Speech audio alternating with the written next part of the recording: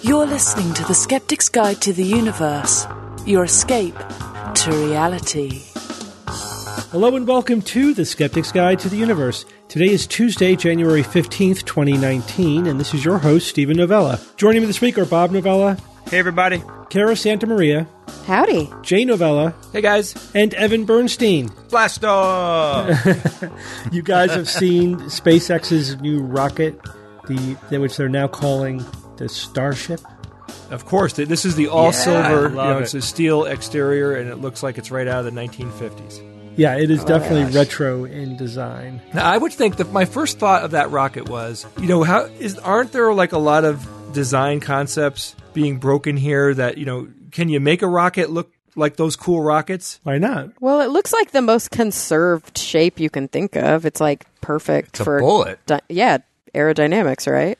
Yeah. Well, I do know Bob and I were having a nose cone discussion not too long ago, and there is real deep, complicated math about the shape of nose cones depending on what they have underneath them and the weight of the rocket and all this stuff. Like, it's, rocket science. So, but, I look at this ship and I'm like, it's just beautiful. It's just beautiful. Like, it doesn't seem like anybody cared about the design from a engineering aspect. Do you know what I mean? It's just cool. And that's why I was shocked. Pretty that it close. exist. It's pretty close to the proportions and shape of the ship from our logo. Not exact, but it's pretty close. Yeah, it needs to be taller. Oh, wow. Does that mean we get naming rights? That'd be cool. Yeah, there's also a lot of talk about the fact that there was so much steel used in the construction, which is like, wait, steel? Why not use composites or titanium or something? But actually, it makes a lot of sense for the stresses and the kind of launch it's going to be to use the steel. Does anyone know some more details about that? Well, I mean, it's consistent with that. At one point I did this deep dive on what's the best material to build stuff, and steel. It's amazing how steel is, depending on the alloy and the way it's made, et cetera, is still pretty much cutting edge material for a lot of things. I mean, obviously, as you say, we have composites, we have advanced materials that are lighter, et cetera. But steel is still a great building material. And from what I could tell, though, now this thing is not going to be able to launch from the surface of the Earth, and take off and go into orbit. That will be for when, say, it's on the moon or Mars, it will be able to do that. So they're going to have a booster underneath this when they launch this from the Earth. So that was something you might not expect. Yeah, those rockets look pretty small. If you look at the ship, those rockets don't look like it'd be able to put that thing into orbit. And also, I think those are mock-ups anyway. And also, right. And another good reason why that probably wouldn't be, at least it wouldn't be very efficient, is the nozzle, the bell-shaped nozzle there. I mean, that's one of the reasons why you have multiple stages to orbit, is because that the shape of that nozzle is really specific to one type of atmospheric pressure. One shape for that bell shape is not good for a launch from the Earth. So that's one of the reasons, I believe, why the multiple stages are so much more efficient. Not only are you getting rid of all that extra weight, but also, the exhaust nozzle has a more efficient shape for that level of the atmosphere and atmospheric pressure that you're under. So that's why there's been talk and designs for those inverted nozzles that are really freaky looking, weird. It's like a weird inverted shape of the nozzle. They're efficient. They're relatively efficient throughout the entire height of the atmosphere, whereas the classic shape is efficient for only specific altitudes. Needs to morph as it gains in altitude to constantly optimize itself. Right, that would be maximally efficient, and maybe someday we'll get there. Well, this actually segues nicely to our first news item, Jay, which is about how people are going to be able to live on Mars. So this suitcase idea is very similar to what it's like when we want to send people to the moon or to Mars. Like, they need to have the exact right stuff to do what they need to do. And not a stitch more. They don't want to overpack because it costs millions of dollars to send the weight into space, and they don't want to underpack because underpacking could mean death. Mm-hmm. And Mars is going to be the hardest thing that humans have ever done. It's going to probably be the hardest packing job that any human has ever done in the history of mankind, right? Without exaggeration. But question about Yeah, that. Mars Jay. is a planet, Evan. Yes, you're correct. Oh, gosh, thank you. I thought it was a Greek god. What do you got? Won't they Roman. be shipping supplies ahead of time to Mars and kind Sure. of, stocking the stores? Yeah, but that's still part of the trip. Like whether they're going to send some drop-offs early on before people get there and afterwards, hopefully we're going to continue to resupply them. But they still have to have, whenever boots hit Mars, it has to have the stuff that they're going to need. And that's the question. What do they need? And how are they What do going you to take survive? on the actual ship with you? Right, yeah. Yeah. What's in your overhead compartment? Yeah, it's not just the ship, though. It's all the ships. It could be like maybe they send 10 ships ahead of time. We still have to come up with the list of what they need, and we have to minimize what we send and maximize usability and function, right? So we have talked before about these future missions. We talked about going to the moon, and, they can make fuel out of the regolith and get water and oxygen out of the moon's regolith. We just need we need a furnace and lots of equipment that's going to allow them to extract those things. But the elements are there. It's just us to be able to figure out how to pull it out of the regolith. And there's a huge cost savings, and there's a lot of safety involved with that, right? Instead of bringing a full gas can with you, you bring an empty gas can with you, and you fill it up at the moon and use it for the return flight. It saves a ton of money. It's just a great idea all around, no matter how you look at it. Making stuff on the site of where you're sending people to is the best way to do it. Some scientists right now are investigating this idea of using microbes to help with the needs of specific raw materials. And my God, I love this. I think this is such a cool idea. They would have to only use non-pathogenic microbes, right? Why? Because you don't want to bring microbes with you that can get people sick, or if a freaky thing happens and they pick up some weird microbe, or something happens on Mars with other bacteria, whatever. They want to pick microorganisms that are safe to use, that aren't going to transmit illnesses as best as we can. And scientists already know that microbes can transform one material into another, right? We absolutely know this. We play with this all the time, and we create microbes to do specific things all the time. And as example, there's a yeast called Yarrowia lipolytica.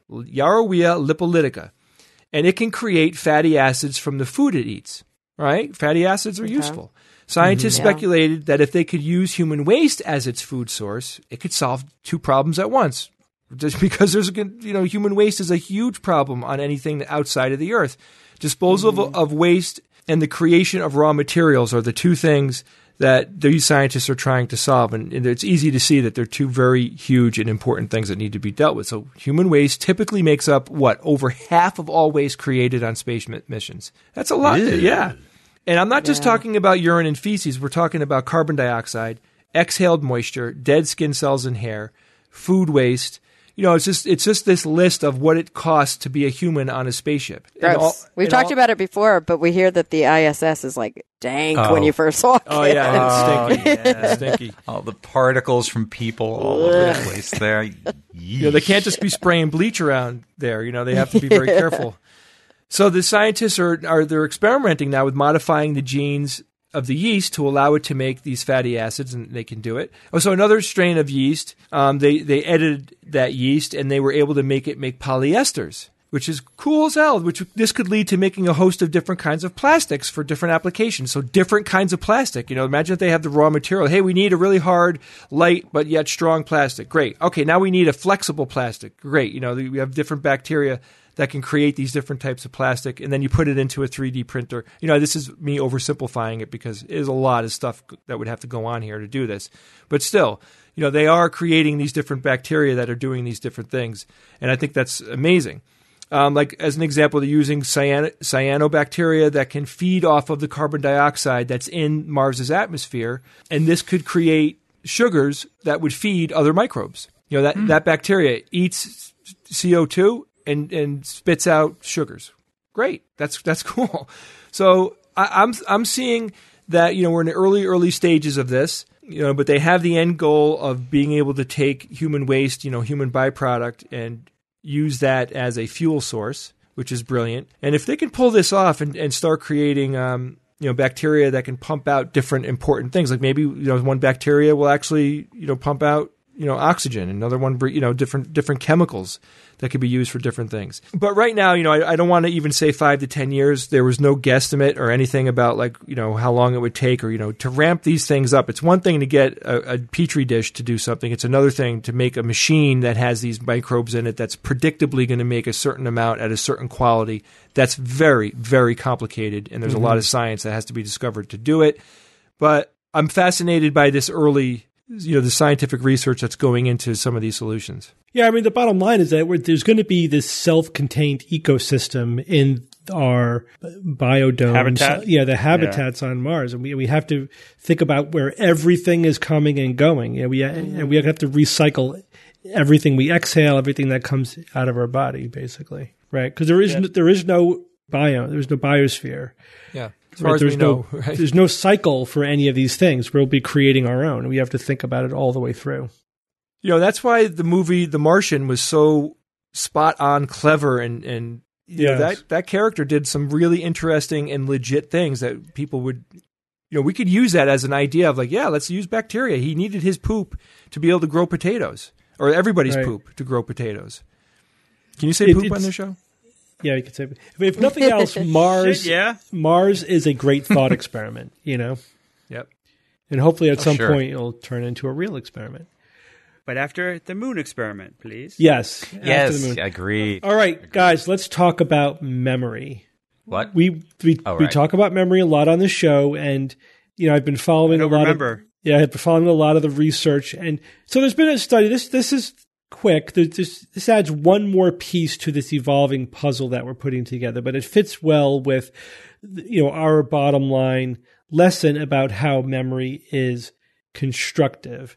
So the researchers were looking at visual memory. A lot of this kind of how the brain processes information kind of research does involve vision, because it's kind of an easy model in the brain to follow and to model.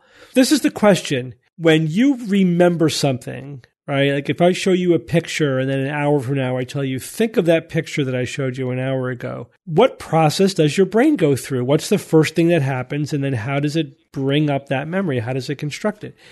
And the big question is, when you recall something, does it follow the same pattern as when you perceived it in the first place? I know the answer. Or does it follow a different pattern? It follows the exact reverse pattern. It follows the opposite pattern. That's right. So a lot of the mainstream media is reporting that says that our memories work backwards, but actually it's more complicated than that, as you might imagine. So let's get back to vision. When you perceive something, right? You're looking at a giraffe, let's say. All right. First, you have the raw image in your retina. That goes through the midbrain, the subcortical structures for vision, which we're already a lot of basic processing is happening. But that's just very basic details of the image processing. When it gets to your cortex is when things happen, like it's sharpening up contrast and lines and color and accounting for shadows and things like that. But then it has to go to the next level, which is the association cortex, where it turns the pattern that it's perceiving into a thing, right?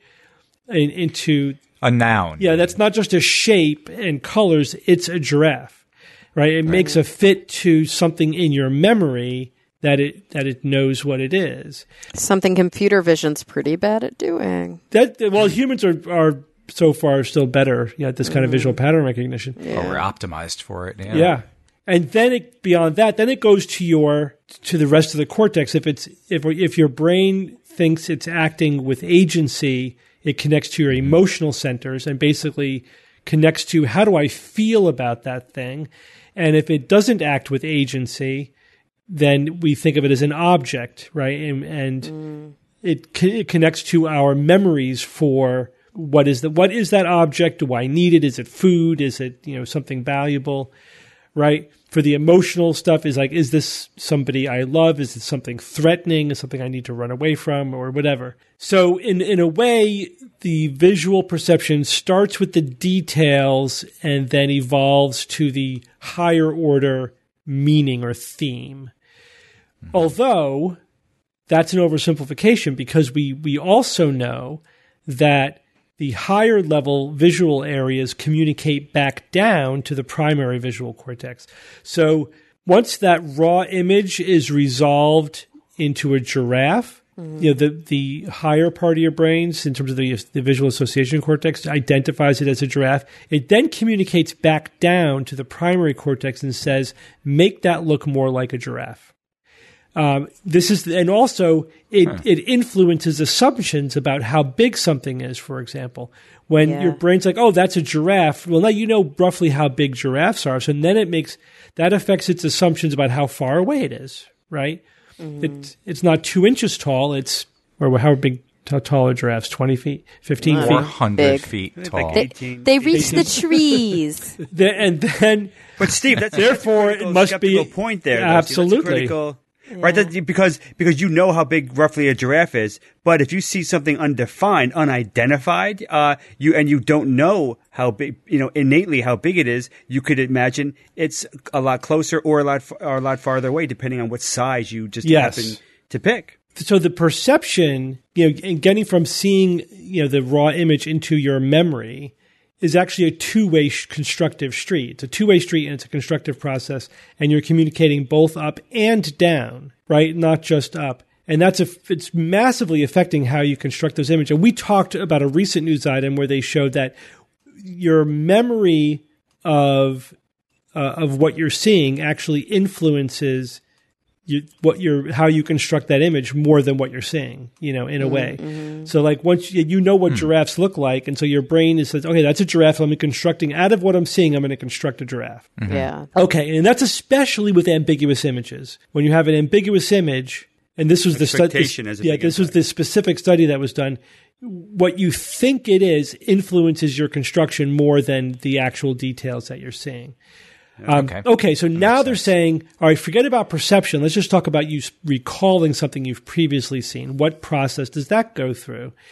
And so, as Jay already alluded to, it works the opposite way of raw perception in that it starts with the big higher order theme and then backfills the details. Now, the media was presenting this as surprising and the opposite of what researchers thought. And my reaction was, that's exactly what I would have thought is happening. And that's totally consistent with a whole bunch of other research, right? Because we know that thematic memory is actually, or what's called semantic memory, is dominant in a lot of ways, and that the detailed memory actually serves the thematic memory, right?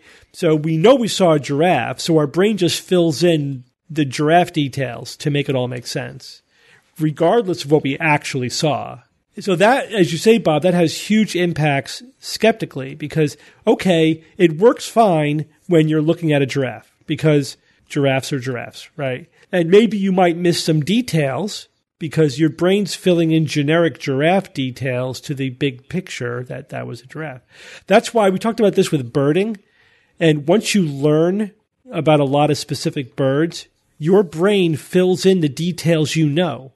And there are times, like when you're in that process of learning how to resolve like hundreds of birds, where before you go, yeah, there were little brown birds and there were this big blue bird. You know what I mean? Like you were conflating a lot of birds into a few generic types. Your brain didn't fill in the details.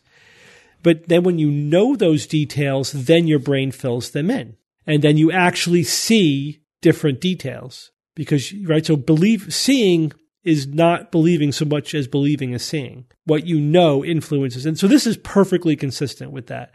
But it also means that when you see what you think is a flying saucer, and then you remember what you saw, your brain remembers, I saw a flying saucer, and then fills in the details to match the theme. It doesn't remember the details, really. Yeah, in the case of flying saucers, you think flying saucer, what's the first thing that comes to my mind is Steven Spielberg's, Close Encounters of the Third Time. And I fill my brain with that information sort of first and work from there. Whatever your bias is, if you think Forbidden Planet or whatever your image of a flying saucer is. Or if you think you saw Bigfoot, right? Your memory literally morphs to the details of Bigfoot because You're Right. you're remembering Bigfoot and then just backfilling the details. Right. So if the raw image that you originally saw had a tail, that tail would probably disappear as you Yeah. recalled it and put the filter of Bigfoot over it. Right. Wait, let me write this down. Bigfoot has a tail. Got it. So Okay. that's why Thanks, Bob. when people say, I know what I saw, there's God. there's probably Oh, that's no the more worst. naive statement that you could possibly make. No, you. The only thing, I saw it with my own eyes. Yeah, that's a good one too. I remember Dad used to talk to us about the Lady of Fatima. And, Yeah. Oh, no. You know, well, keep in mind, my dad was born in 1930. Yeah. And, he really wanted to believe, it was comforting for him. And he would talk about the people there. It was like, thousands of people there. And they saw her. They saw her. That meant so much to him. When we see something, even as a skeptic, when I see something that I know I'm not, that something weird could be going on, it's a powerful, visceral thing when your brain tells you just saw something. It's hard to question that. It's very difficult to question. Yeah. I question audio all the time. Visual, not as anywhere near as much. All right, let's move on. Evan, tell me, why are elephants losing their tusks? This was originally reported back in November, courtesy of National Geographic, but the news it's hitting the news cycles again this week, and I don't know why, but it's everywhere now. And they're talking about elephants without tusks. So these elephants with a rare tuskless genetic trait, turns out, had a better chance of surviving Mozambique's long civil war. About a third of surviving elephants' daughters have no tusks, which is fascinating, which is way above what was just the average a generation prior, 2 to 4%. Now we're in the 30 percentile now. Researchers at the University of Kent are working on understanding the genetics of elephants born without tusks, along with the consequences of the trait. So during the Mozambican War, civil war, I should say, nearly 90% of the elephants in the Gorongosa National Park were slaughtered as part of an ivory trade that helped finance the weapons used in the conflict. It's horribly, horribly sad, this story, on so many levels. Hunting gave elephants that didn't grow tusks a biological advantage, which sort of makes sense. The figure is that, a third of younger females, the generation that was born after the war had ended in 1992, never developed tusks. So way, way beyond what the prior generations. According to elephant behavior expert Joyce Poole, that several decades ago, there were roughly 4,000 of these elephants living in that park. But those numbers dwindled to less than 1,000 following the Civil War. And their new but so far unpublished research that she's compiled indicates that of the 200 known adult females, 51% of them that survived the war, these are animals that are 25 years or older, they are tuskless. And 32% of the female elephants born since were also tuskless.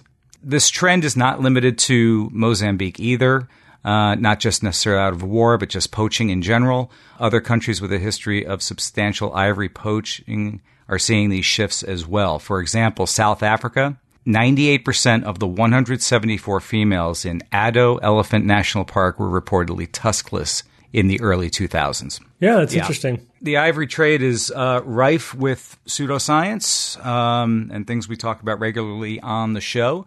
They are said by some to have restorative powers and healing powers. And even though China was kind of late to the game, they only imposed a ban on ivory in 2017, but it's still one of the countries where it is most sought after. And they pay more than ivory. They pay more for ivory than they do for gold in some cases. Wow. They grind it up, they ingest it, and they tout it as being a cure for numerous diseases. Yeah, I mean, we're even seeing, like, with rhino horn, for example, preemptive cutting off of their horns, unfortunately. Right, in order to spare them. Just to spare the animal, So they can, which is they so can survive. sad. I wonder if we'll have hornless rhinos someday. We may see that happening somewhere. Yeah. Now, so I understand that the reason for this particular case of elephant populations, is because the ones who didn't have the tusks obviously were the ones that weren't shot. So they're the survivors of the group. Does this cause a problem, though, long-term, sort of a long-term negative impact in that you now have a smaller selection of genetics among the elephants, less diversity in the population, and does that help speed up extinction of these animals? Well, it depends on previous levels of connectivity. So if you're talking about a group of organisms that disconnected from other, like if it's a subspecies or, a group of organisms that for a very long time have had an island effect, then then you're talking about a subgroup of a subgroup. And it may be too small or too minimal in genetic variance. But is that really secondary to this effect, this hunting effect, or is it secondary to the fact that there's been so much habitat loss that these organisms are stuck in with a small range and aren't interbreeding? Right. I mean, that's the really sad thing when we look at, biodiversity in general. It's across the board during the Anthropocene, human caused. Like the lack, or I should say the decimation of biodiversity across the globe is because of shit we did, whether it's habitat loss or hunting or whatever. We are squeezing out the living space of these animals, and so many of them. But I don't think that just a shift in gene frequencies to favoring no tusks necessarily means a decrease in genetic diversity, Evan, to answer that question.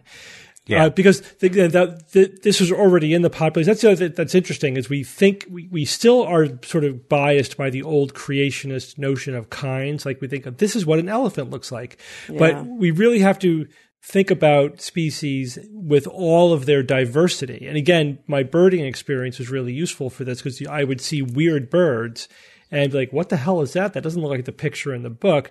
And then I'll find out, 3% look this way. You know what I mean? So there's exceptions to everything. There's so much diversity within species. And this is exactly why, because you have this new selective pressure and there already was, these 3% of the elephants without tusks ready to adapt to this new pressure. But the question is, if it really was 3%, it's a massive reduction in gene flow. Well, but it might not be 3%. It might be 20%. And if that's the case, then it wouldn't really. But if only, and it's simply because we're talking about like within 2 generations, all of the tusked elephants being wiped out, or within 3 generations. That's the problem. It doesn't have enough time in our to lifetime, rebound. This is all happening. Yeah, it's crazy. It's quick, and if it's really a small percentage of the organisms that are already critically endangered, then it does really reduce genetic variance. But if it's actually a larger percentage that was going to be born tuskless anyway, it might not affect that genetic variance at all. I think that we would, but do we even know those numbers? Well, there's several studies going on, various universities and teams of researchers looking into that and other questions. So I think in the coming years, we're going to have a lot more information about that. Gosh, if we can keep them alive, that's the important thing, right? I hope so. Yeah. I hope so. I hope there's enough will to do so. All right. Thanks, Evan. Yep. Kara.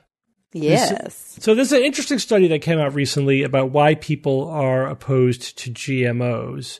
I don't know how deeply you delved into the controversy over this, but we'll get to that. But why don't you tell us just basically what it found first? Yeah. So Steve actually recommended this article to me, and I love how when you say recently, it was legit published yesterday, as of this recording. So it was so yesterday. I know, so yesterday. So this was published in Nature Human Behavior. Title is Extreme Opponents of Genetically Modified Foods Know the Least but Think They Know the Most. Does even just that title remind you guys of anything that we talk about a lot on the show? Let's see. Knowing the least, but thinking you know the most. Dunning-Kruger. So Steve wrote a blog post just today on Dunning-Kruger and this GMO opposition. The main takeaways of this are that multiple studies were done within the same study. Pretty big pretty big sample size. 500 people were asked about GM foods, basically. And they were asked a bunch of questions. And in those questions, they were able to come up with 3 ways to sort of label these people. They were able to figure out the people's objective knowledge about both science in general and their objective knowledge about genetics in general. And this is based on like a classic survey, I think that was published by somebody, the National Academies or something, or the NIH, asking basic things like what is a building block of the nucleus of the cell, or the genetic stuff like do animals and plants have DNA, and just getting basic knowledge about that. But they also were like, okay, we're going to compare that to how opposed they are to genetically modified food. And, historically, we've known for a long time that when it comes to science communication and our approaches to science communication, we've always wanted to believe that it's just a knowledge gap. The more we teach people, the more they're going to have objective views of these things and agree with the scientists and not have biases and not be subject to pseudoscientific propaganda. And, the more often we dig deep into this, the more we learn, it's not a knowledge deficit problem solely. So then these researchers were like, okay, well, they compared objective knowledge to how extremely opposed people were to GM foods. And they found that, kind of the less people know, the more they might be opposed, but it's not a really strong, there's some significant differences there, but I'm not seeing like a really super, super strong trend. What I really want to know is, what about how much people think they know versus how opposed they are? Because that's a different question, right? How much do you know is very different from how much do you think you know. And that's where Dunning-Kruger really comes in. So what they decided to do is look at how much people think they know and compare that to the extremity of their opposition. And they measured that, in different quartiles or whatever. They noticed that people who think they know a whole lot, but actually know very little, tend to be extremely opposed to GM. Or maybe you can say it the other way around. People that tend to be extremely opposed to GM technology, especially when it comes to food. They did find that this relationship was stronger for food than it was for like medical genetic manipulation. They found that people who tend to be extremely opposed to it tend to know little, but think they know an awful lot. The difference here is that it was actually greater effect than we usually see with Dunning-Kruger. So a little quick primer, as you guys might say. I've always said primer. Actually, Steve, I think you say primer too, right? Or maybe I'm wrong. Anyway, you say both. Yeah. So about Dunning-Kruger, thank you, Bob. In case if you guys don't remember, and the only reason this is really fresh in my mind is because I wrote a paper about it recently for school, which means I read 15 articles authored by David Dunning and probably 15 other replication articles.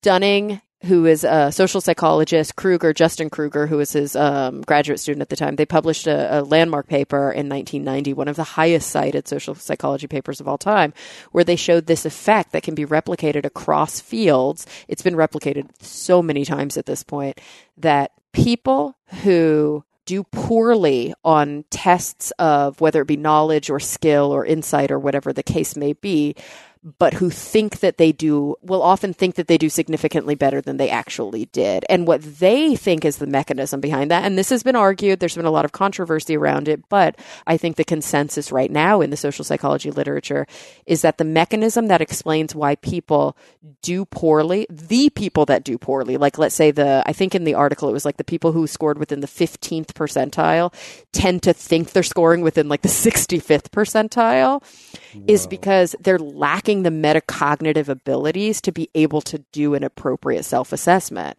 If they're lacking in knowledge or they're lacking in insight, they're also lacking in the knowledge or insight to be able to reflect on how well they know things or how well they do things. And so this is what they think is the fundamental mechanism behind that. But there have been alternative hypotheses that have been proposed. So these researchers kind of say something similar as they're closing up their article. And I did find one thing that I want to quote before Steve, we get into some of the things that you noted. Our findings highlight a difficulty that's not generally appreciated. Those with the strongest anti-consensus views are the most in need of education, but also the least likely to be receptive to learning. Overconfidence about one's knowledge is associated with decreased openness to new information. This suggests that a prerequisite to changing people's views through education may be getting them to first appreciate the gaps in their knowledge, which is a very, very tall order. So that's the really consensus in the paper, or the takeaway in the paper about the genetically modified foods, which was actually the headline of the paper. They secondarily looked at climate change and found a very different outcome.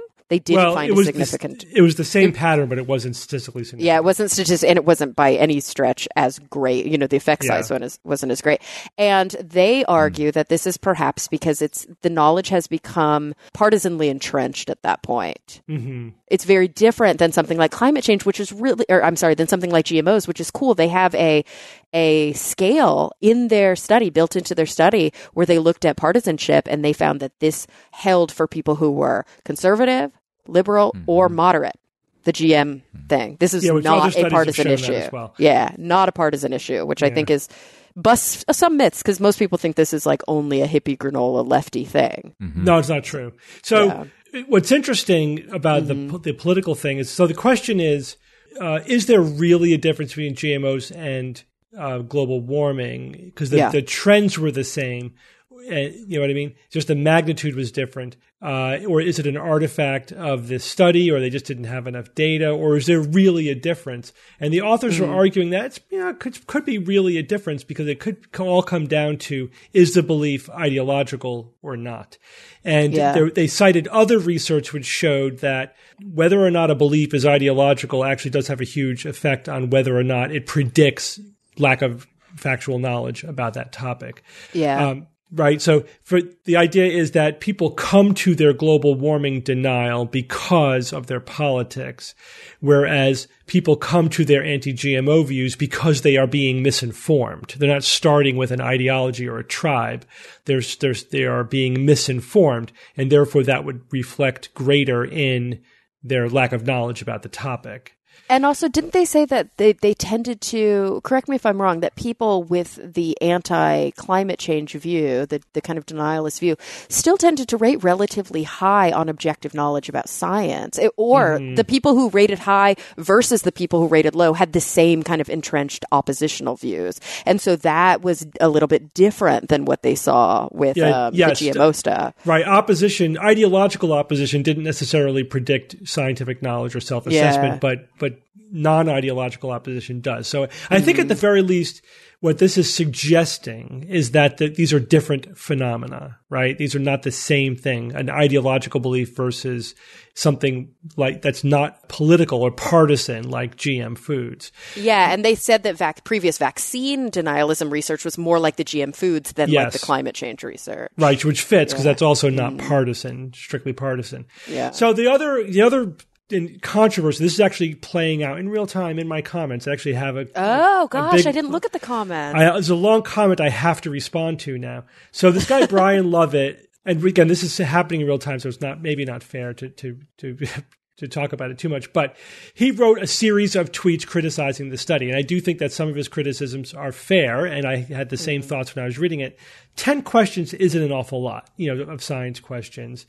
Right. And also, I was interested in how they were scoring it. So I think that I would love to see follow-up research with much more robust assessment of scientific literacy, of different subtypes of scientific literacy. Mm-hmm. But his point is that he disagrees with the authors who are saying that this evidence supports the knowledge deficit model, right? That belief in pseudoscience occurs because of people have a knowledge deficit. He thinks it's because of active misinformation, which is what I was saying in my discussion of the article. But I feel like they made a more nuanced presentation. I agree. They weren't saying it's one or the other. I agree. It's both. I agree. This is where I'm about to write a response where I say I disagree with you, because it's a total false dichotomy, because misinformation leads to a measured lack of knowledge, right? Because if I give you a wrong scientific fact, you will then test wrong about your knowledge on that fact.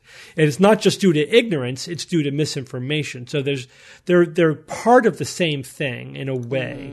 But the difference is one gives you more of an illusion of knowledge. Misinformation gives you more of an illusion of knowledge than just straight up ignorance. Yeah, ignorance is different than being willfully, or not even willfully, than being misinformed. You're right, because then you feel like you know something. Yes. And you might feel very strongly like you know something, especially if the propaganda machine is very detailed and you've studied it a lot. I refer to this as a super DK, super Dunning-Kruger, which is, I just made up that term on the fly when I was writing my blog. Because it's more severe than the standard it's not gap. It's not just more severe, it's a reversal. So for Dunning-Kruger, the lower your performance, the lower your test score, the lower your self-assessment. But the gap between your self-assessment and your test score increased as you got lower, below 70th percentile. Does that make sense? So somebody who scored... they did two studies in Dunning-Kruger. They compared self-assessment as a absolute score, and they also compared self-assessment as you are compared to other people. And they actually found that, yes, if you scored lower, you tended to think you scored lower objectively, but if you scored lower, you tended to think that you scored higher than most people. No. That's exactly what I'm saying. Oh, okay, cool. Yeah. So if you look at it, whether absolute score or percentile, either way. So let's say you scored in the 70th percentile, you pretty much thought you were about the 70th percentile, except for the highest percentile. Above that, you underestimated your performance a little bit. But if you scored 40, I'm just giving you now sort of representative numbers, then you thought you did 60. But if you did 20, you thought you did 50. So the gap increases, but everyone thought they did above average. Even when you were in the 10th percentile, everyone thought they did above average. And just that gap increased, but the both of the lines were still going down. But in this study, for the extremes, again, this is the other thing, it's just for the extremes, the line actually reverses and goes up, that their assessment of how they did was actually higher than people who performed better on the test. Does that make sense? So not only did the gap increase, the actual direction of the line went up. So people with lower scores actually had higher. So that's different than DK. That's different than Dunning-Kruger. That's why I called it super. And I think that reflects misinformation. That's the result of propaganda. That's not it's like just fundamentalism, right? The more that you are really emotionally invested in a certain type of answer or a certain type of viewpoint, the more entrenched that view becomes, the more severe it is as well. Yes. The more you stick to it, the less waffly you are about it. Yeah, but I think it's suggesting strongly that there's another phenomenon. So Dunning-Kruger's mainly about metacognitive failure. Although you can't, even Dunning says it's also about this illusion of knowledge, that people fill in the gaps. They fill in their real gaps of knowledge with this illusory knowledge. But I think what we're seeing here is active misinformation. Like the anti-vaccine movement and the anti-GMO movement are actively misinforming people. And that gives you this reversal of the trend where they actually think they know more when they know less. But not because they have a lack of knowledge, because that place where the knowledge should be is filled in with wrong knowledge. And they're not passively filling it in with confirmation bias, for example. It's being actively filled in by a propaganda campaign.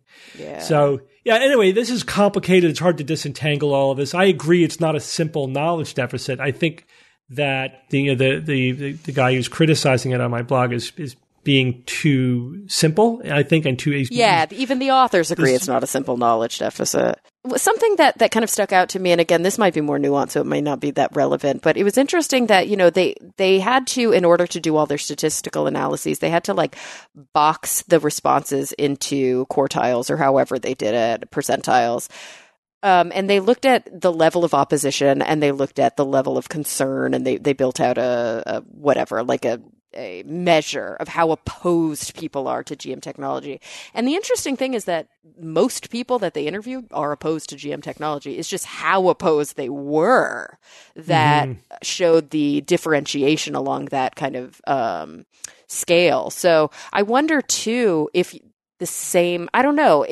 I don't want to say it's a critique of the methodology because it just shook out that way. Most people, maybe American citizens, are not knowledgeable about it. And most people, you mentioned in your blog post, it's got the biggest gap between lay knowledge and scientific approval of everything else that was asked about in that Pew survey. Right. And listen to this. This is a statistic that blows me away. In a previous survey, 50% of people think that GMO tomatoes have genes and regular tomatoes don't have genes. What? Whoa. 50%, half. That is And that right there is straight up knowledge gap. That's knowledge gap. Yeah. That's an absolutely knowledge deficit. That's not what I wouldn't understanding call what a it. gene is. That has so much less to do with propaganda and so much more to do with not having the basic fundamental Basic biology. science. Yep. Yeah. But yeah, overall, 90% of people were opposed. It was just how That opposed was- were they? That's yeah. pretty striking. Yeah. Anyway. That's higher than previous surveys that had it around 81 or something percent. But very Are high. we losing this war? You know? I don't know. Geez, I don't know. This is tough. Well, everyone, we're going to take a quick break from our show to talk about one of our sponsors this week, KiwiCo. I love KiwiCo. I love it. I love doing these projects with my kids. KiwiCo creates these hands-on projects. Like, as an example, you could teach your young child about STEAM. And how cool is STEAM? Ah, you Steampunk, mean science, technology, engineering, arts, and math, don't you? I do. How did you, Kara? You took my joke away from me. KiwiCo projects are designed to spark creativity, tinkering, and learning skills in kids of all ages. Everything is created by KiwiCo's team of in-house product designers and rigorously tested by kids and adults. They've even got different crates for different levels, different ages. The tadpole crate is for infants. Wow, they have kits just for infants, all the way up through the koala crate for preschoolers and the Eureka crate for teens over 14. It's really cool. Their mission is to empower kids, not just to make a project, but also to make a difference. Yeah, I've done several of these with my daughters already, and they enjoyed. Every one has been great. Making a desk lamp or a vacuum chamber or a radio. I mean, they're great. Now, isn't it true at like the 16-year-old crate that you get, you could actually time travel? Well, Okay, so KiwiCo is offering the Skeptics Guide to the Universe listeners the chance to try them for free. To redeem the offer and learn more, visit kiwico.com/skeptics. All right, guys, let's get back to the show. All right, Bob, you're going to talk about, and why do I feel like we've talked about this many times before, room temperature superconductivity. Is this finally a thing or what? We've talked about superconductivity a lot, but we've talked about lots of topics a lot. But there's nice little updates and tweaks, and this one is I think it's worth another chat. All right, hit me. So all right, so an interesting milestone for superconductivity is in the news. 2 independent experiments show superconductivity with a high-pressure metallic hydrogen-rich compound at 255 Kelvin. Now, so that's -1 Fahrenheit or -18 Celsius. That's big. So, all right. So you probably That ain't noticed, no room temperature, though. So, oh, come on. 1 degree Fahrenheit? Oh, my God. If you work outside and this winter, it's room temperature. So you probably noticed the words. I said high pressure. Misunderstanding what room temperature refers to. I said high what happened to pressure. 72 degrees? Yeah. So what do I mean by high pressure? We're talking 177 GPa, otherwise known as gigapascals. So yeah, 177 billion pascals. So a pascal is a unit of pressure defined as 1 Newton per square meter. So imagine a cubic meter, you put a fig Newton on it, you get the idea. Wait a minute, you're confusing And me. so, all right, so what we're really talking about here is about 2 million atmospheres worth of pressure. So yeah, Ooh, this yeah, is that's a lot. incredible pressure. And yeah, it's insane. But basically, it really is, for all intents and purposes, room temperature superconductivity.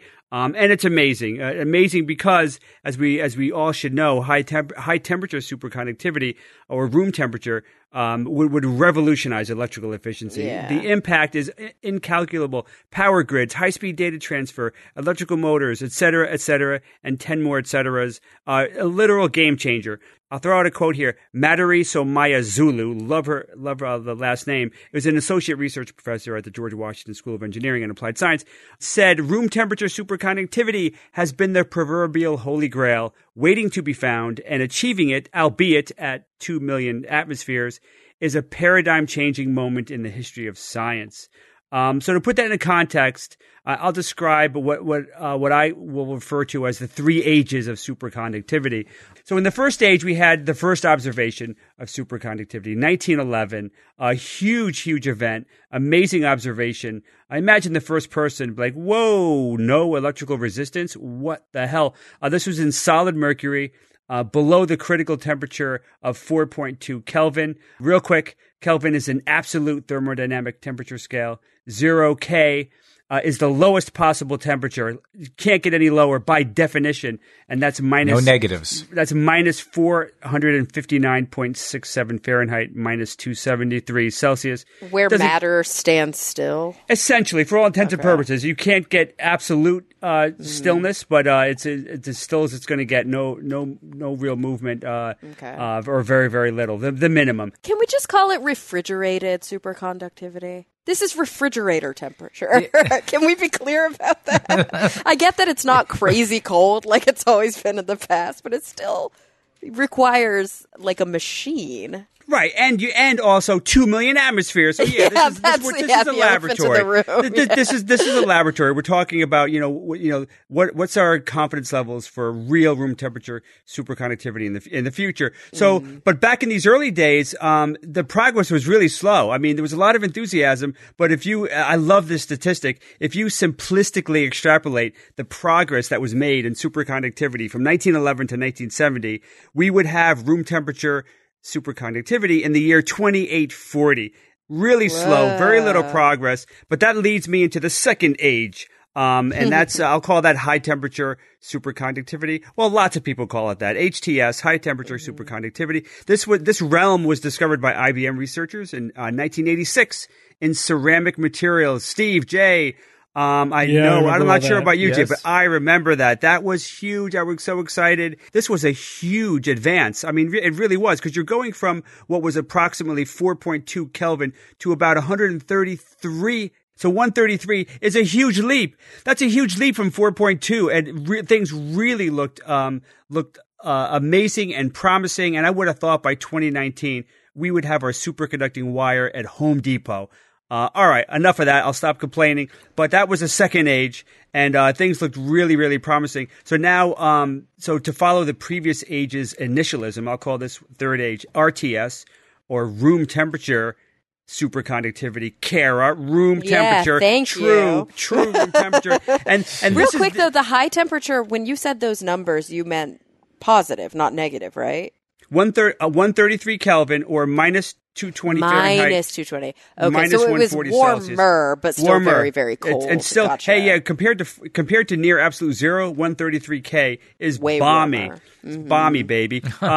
So you could argue that we are essentially on the cusp of this third age, room temperature. It is an amazing leap. At the very least, we're seeing very confident hints of what soon may be possible. So let me get into a little bit of the nitty gritty. The researchers used diamond anvils to compress hydrogen and lanthanum, resulting in a new compound, LAH10. It's a lanthanum hydride. Basically, a lanthanum atom surrounded by 10 hydrogen atoms. So it's hydrogen, but it's like doped with this one little atom in here. So these anvils compressed it to 170 to 185 gigapascals. And the transition to superconductivity was at 250 to 260 K. That's really high. That's 50 degrees. That's a 50-degree leap from the previous high temperature using this methodology. This wasn't just a serendipitous discovery, however, and this is an interesting angle to this whole thing. This was specifically predicted. That's because they're using a lot of this is computation based. A lot of quantum mechanics based computations are being used to determine which compounds are most promising. So this lanthanum hydride was predicted. Other predictions say that compounds may be discovered that could reach 290 degrees K, and that's 62 degrees Fahrenheit, 17 Celsius. How's that, Kara? Is that more closer to room temperature for you? Getting there. So, yeah, getting there. I forget you're on the West Coast. All right, so the final question here is, Bob, this is all cool. But all right, it's going to be. But what about these stupid pressures? I mean, that's ridiculous. These high gigapascal pressures. How impractical can you possibly be. I agree, but we're still in a lab at this point. And my point is that using these computational advances, we may be able to predict other configurations beyond these binary hydrides that I've been talking about to superconduct at room temperature that are also stable when decompressed. So that's the ultimate goal right here. We want something that you don't need, these gigapascal pressures, but something that is stable at sea level. Wouldn't that be nice? So perhaps a reasonable goal would be that the only compression that would be required would not be 2 million atmospheres, but something more akin to the pressure you would generate when you swing a hammer, say, or when they turn dust into pills for at your when they're making medicines that go to the pharmacy. I mean, minute pressure, something that could just a quick pressure that would create the final structure that's stable at not only room temperature, but also at sea level. So that's the goal. Obviously, that's what we're going towards. And this is the best hint that I've come across that we may really be seeing something like that, within a generation or even sooner. So 5 to 10 years. Oh, Who knows? But I think it'll be shorter than the distance between 1986 and 2019. I hope. Hey, Bob, is this I remember going to the World Science Fair a few years ago, and there was a guy from some university showing a demo that I thought had to do with superconductivity, where he was using dry ice on a ring. Yeah, with the puck things, and they were sort of levitating. Okay. Cool. Yeah, that's the Meissner effect, showing the effect of superconductivity on magnetic fields, and and that actually applies to the story I just told. But so look it up, Google it online, and find out how the Meissner principle applies to that. It's really cool. Maybe we should do a demo of that sometime at a live show. I'd love it. Wouldn't that be fun? Sure. Yeah. Meissner, it's a Meissner effect. All right, Jay, who's that noisy? Last week, I played This Noisy.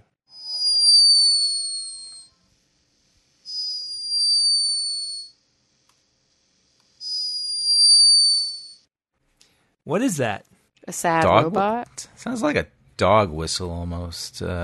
Some people guess that, Evan. That's not. I don't think it's a bad guess. Jay, is it a critter? An animalcule? It is a critter.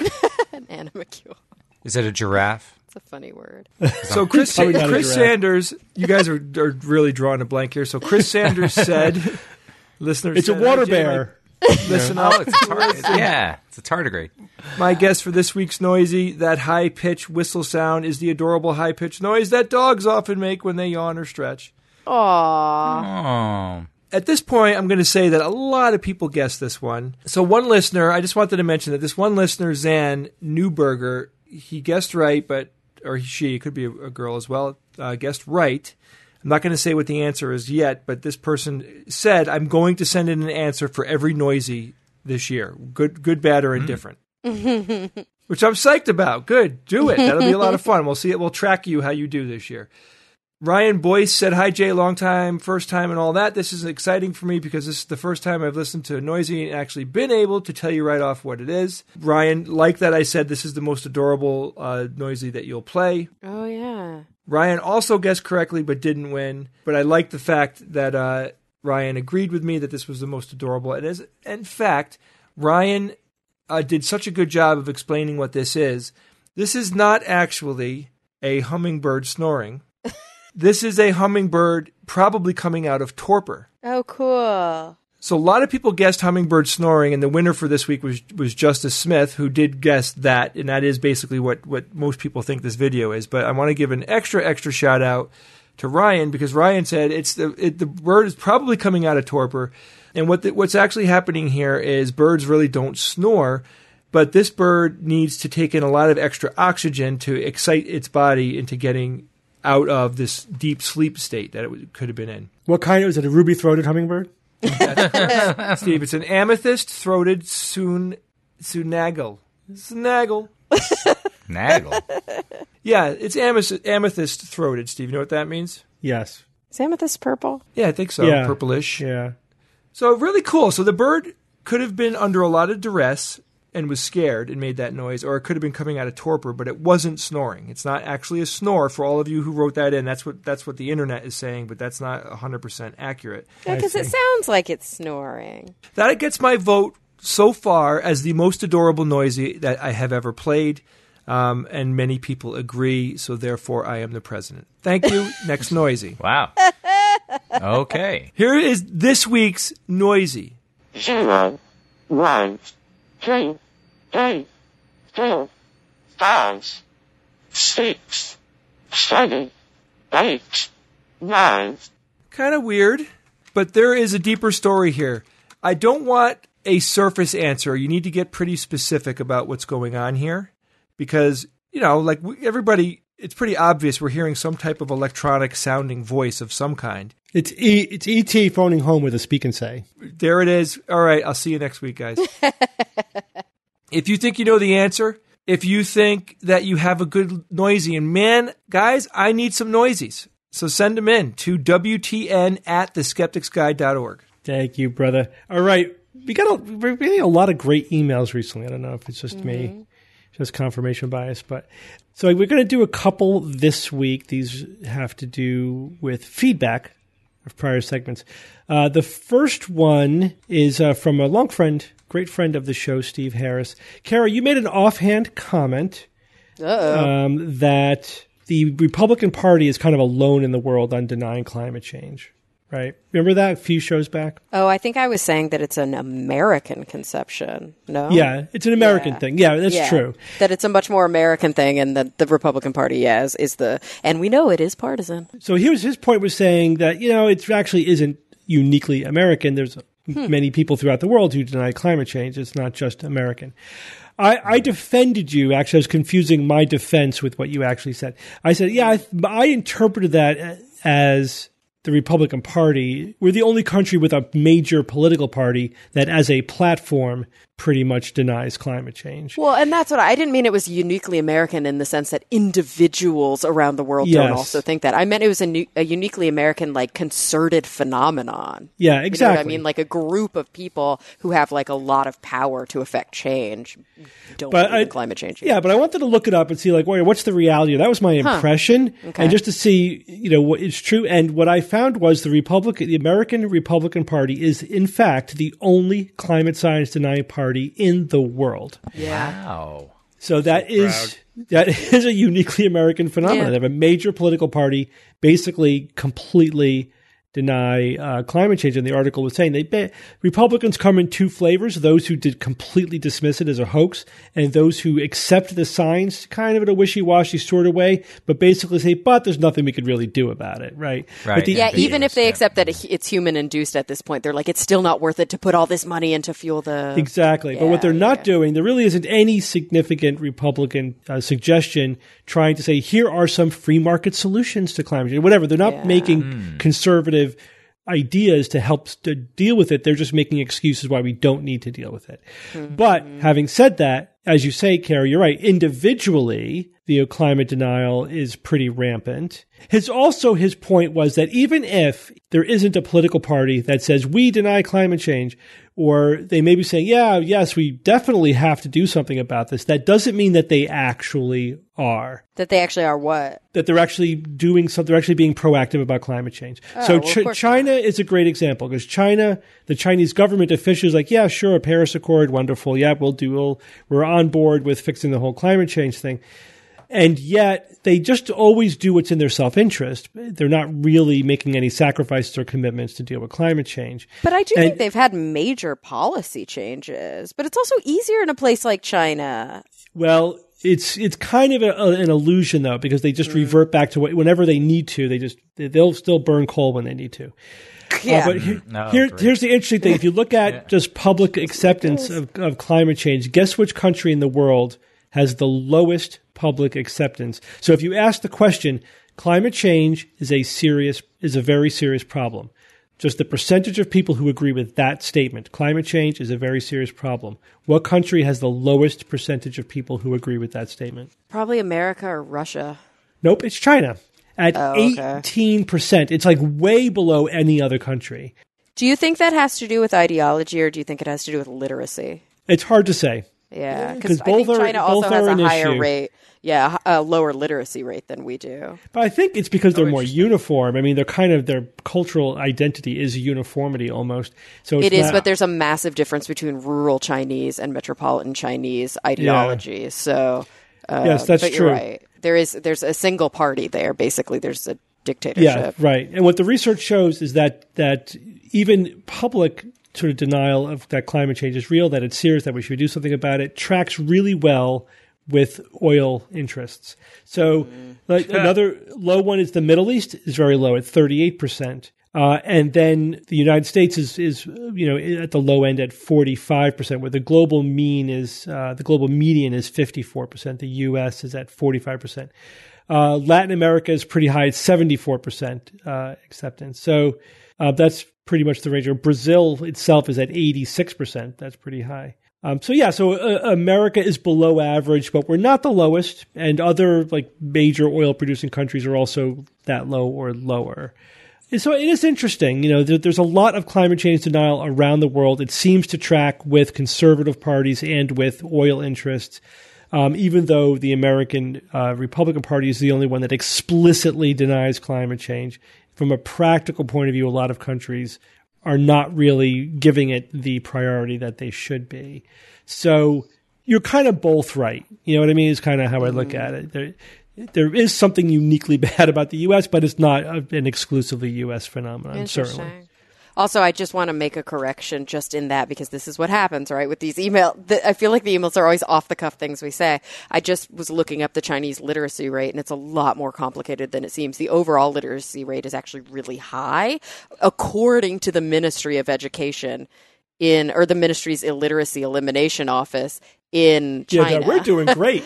They say it's like close to 95%, but in rural areas, especially places with ethnic minorities like Tibet, it can be as high as like nearly 40%. Yeah. So it's definitely a complicated issue. But overall, actually, Chinese literacy is quite high. All right, next email. This has to do with, again, kind of an offhand comment. We were talking about the AlphaGo Zero thing. And another one? It's not about AlphaGo, though. I made an offhand comment about, oh, yeah, this is why. Like, remember we were talking about the fact that I'm not that worried about AI taking over the world. Yeah. And that, so our friend Charlie from Google, right? Charlie from Google wrote to us to say, hey, guys, that comment of Steve's sparked this whole conversation on our boards.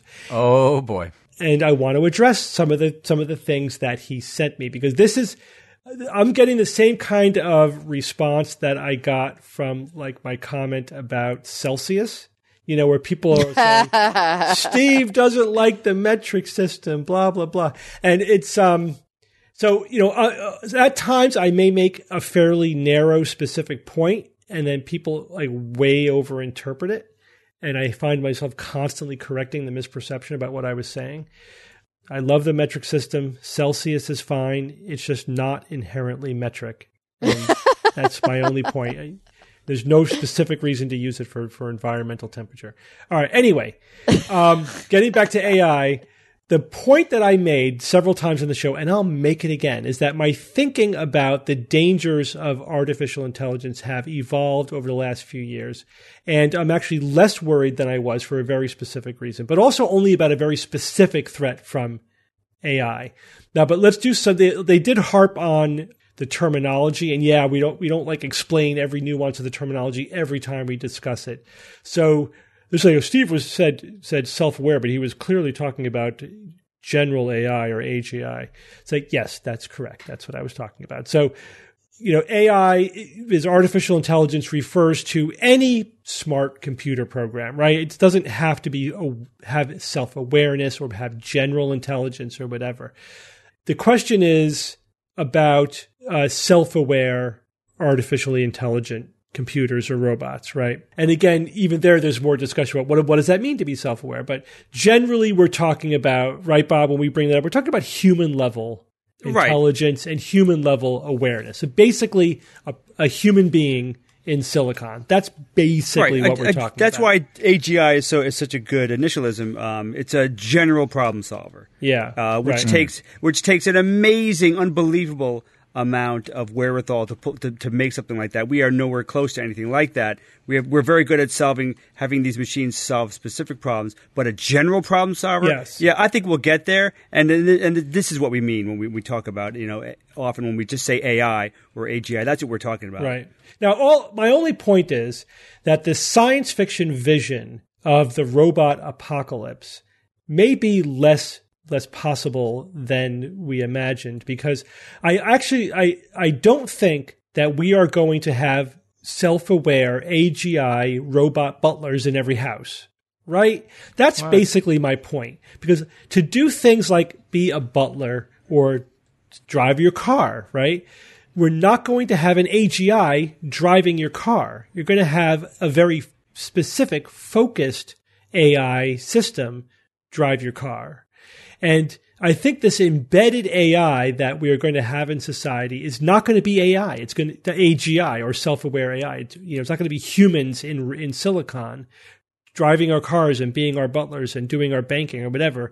It's going to be specific AI algorithms that maybe they're iterative, they're self-learning or whatever. That's fine, but they're not going to be AGI, right? That's my only point. Yeah, they don't need to be. They don't need to be, and therefore we're just not going to have the robot apocalypse as it has been envisioned in pretty much every single science fiction depiction of the robot apocalypse. Yeah, it'll come we're some like other the way. toaster rises up. Yeah, right, exactly. Sprouts legs and starts walking around. Right.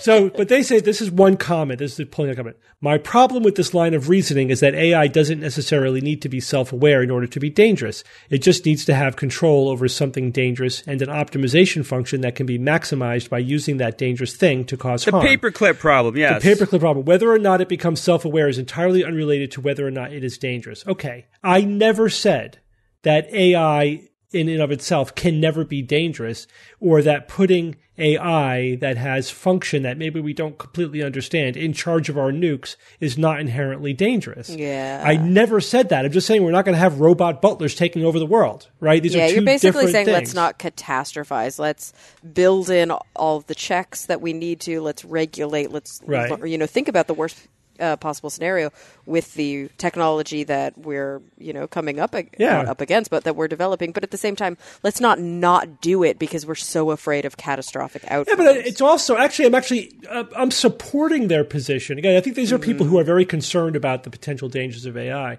I'm supporting it in a way that I'm saying it's not going to be the science fiction version. If anything, it's going to be something more insidious. It's going to just be, Bob, but you threw out the paperclip problem. Why don't you explain to people what that is? Yeah, I don't know what that is. Yeah. The idea is that you have this system that is designed to be to optimize the creation of paperclips. So it's very, very efficient, amazingly efficient at creating these paperclips. But somebody wrote the algorithm a little sloppily, and it just creates it turns the biosphere into paperclips. It basically turns the surface of the earth to paperclips. And sure, you can have this runaway process that does something like that. And you got to kind of think about that stuff when you have this type of mechanism that is going to continually create this product. Yeah, you got to think of what could go wrong when it's doing that. So sure, so that's one of the classic issues that come up. And it's interestingly, my point is actually that focused AI is more powerful than we thought it was.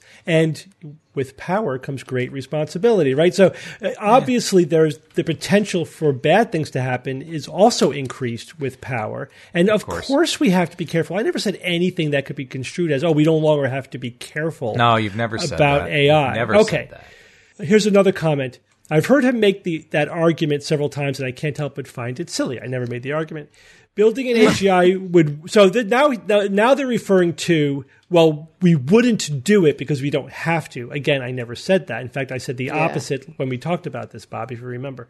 Building an AGI would win you international acclaim and recognition. You definitely get a Turing Award out of it. Not to mention just how interesting figuring out how to do it would be. I completely agree. I said, when Bob brought that up, I said, Bob, I agree with you. We will do it. We will do it for research. We will do it for neuroscience. We will do it just to do it. We're just not going to make an army of butlers who have it. Right? We'll just be careful. It'll be air gapped in a lab somewhere, where it should be. Yeah, they'll still get around that problem, but yeah, that's where. Whatever. But it's not going to be controlling our nuclear arsenal like in the Colossus. Remember the movie with this? It's Colossus. Yeah. Right. Like they build an AI. Think about this. This is like a 1950s movie. They build an AI and they immediately put it in charge of the entire nuclear arsenal. That was brilliant. And then it takes over the world. It blows up New York and Moscow and says, "All right, now I have control of the world." All right. And then I agree. I agree with pretty much everything you've said, and yeah, I think that we will still march towards an AGI. Somebody, the allure, I think, is just too great. Yeah, of course, we're going to do it. Hopefully, we won't need to necessarily put it in charge of things that could wipe us all out. So it won't be like Johnny Cab, where there's a robot driving your car. It's not going to be that way, right? All right, one more. If self-awareness is a spectrum rather than a binary characteristic, the entire notion of building a self-aware machine is as poorly defined as building a tall structure. So what they're saying is that self-awareness is a continuum, not a binary property. Sure, and we've talked about that on the show before. However, it's actually only partly correct. It's a false dichotomy about a false dichotomy. How do you like that? Whoa, nice. Because self-awareness is a dichotomy, and it's not a dichotomy. Right. Because a critical mass, you need to, right? It involves critical mass of. Well, yes and no. Something. So that's the thing. Yes and no. So I would say rather that it is a dichotomy in that you can have zero self-awareness, right? You can have algorithms or software systems that have nothing that you would consider reasonably self-awareness.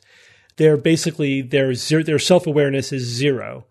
But then there are other systems that neural networks or whatever, or things that are meant to replicate the functioning of a brain, that they're on the continuum.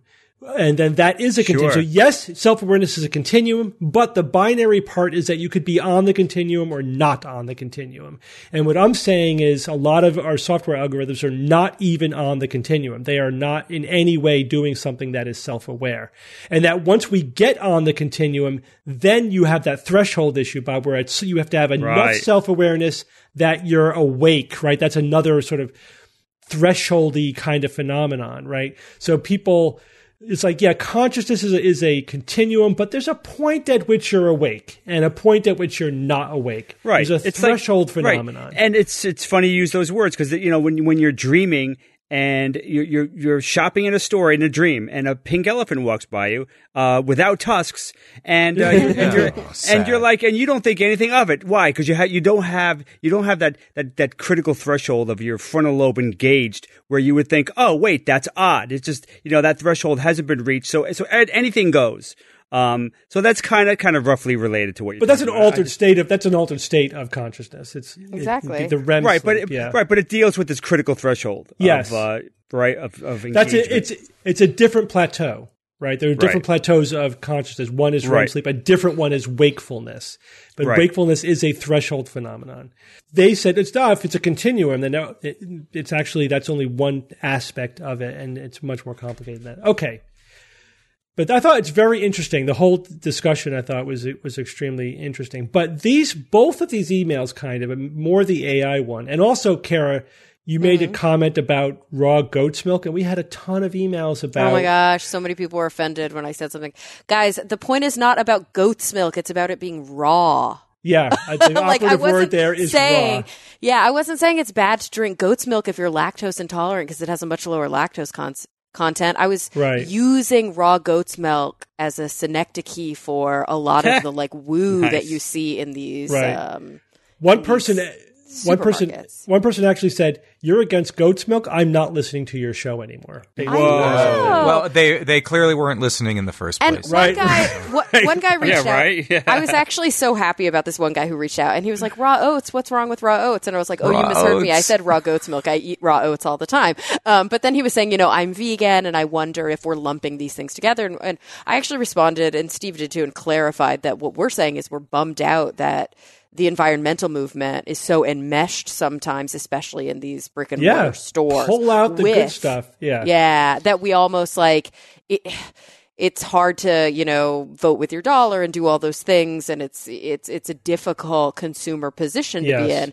But of course, I just thought it was really funny that he was like, raw oats. And I was like, hey, you're vegan, so you're not drinking raw goat's milk anyway. All right. Good on you. All of this is leading to the next segment of the show, which is a name that logical fallacy. Ooh. But I've kind of done that in a while. I know, but I've kind of already gone through the fallacies. But what I want to do is bring them all together and talk about the principle of charity.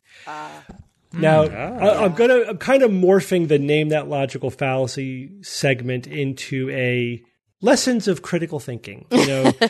So here we go. The principle of charity. Very important, perhaps one of the most, I think, tenets of critical thinking that is most abused. It's definitely in the top 5, if it's not number 1 or 2. The principle of charity basically states that you should make a conscious effort to interpret what somebody else says or writes or whatever, somebody else's position, in the most charitable way possible. It's basically the opposite of the straw man fallacy, right? The straw man fallacy is you make a simplified, easy to knock down, and actually unfair and inaccurate version of your opponent's or of the other side's position. Then you attack that.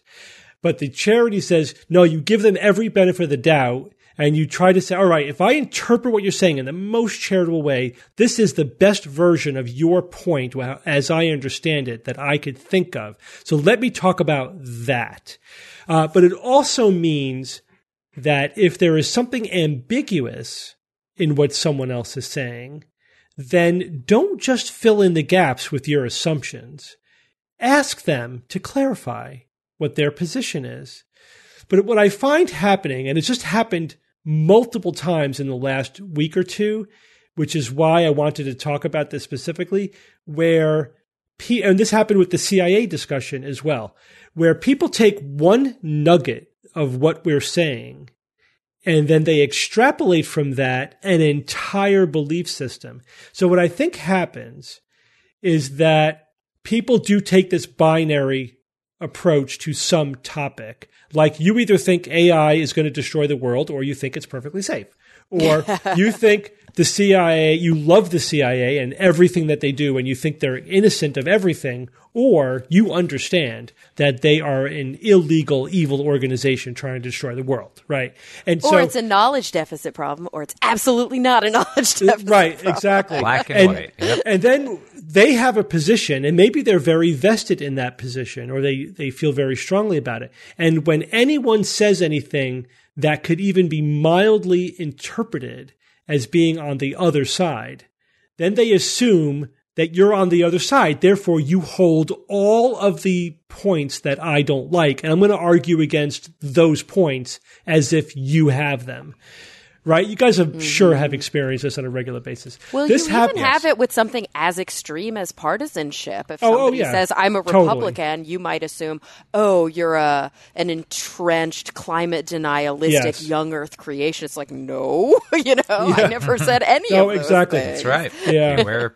Beware the broad brushstrokes. Absolutely. I was going to bring that up because the partisanship is, I think, where probably people encounter it most of the time. So we have somebody in our extended family who is an extreme right-wing partisan. In this case, we also have people in our family who are extreme left-wing partisans. But in this particular case, this person is famous for just constantly attacking straw men. And he's basically like, well, he has this cardboard cartoon of what quote-unquote liberals think. And he thinks that every liberal thinks all of these things.